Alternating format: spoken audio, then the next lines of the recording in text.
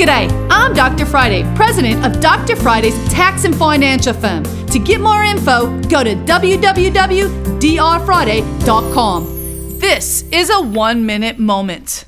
In the past, we've always been able to find things like job hunting expenses, maybe being able to take off certain amount of miles or all these different things, and many of those things fell off in the 2018 tax year.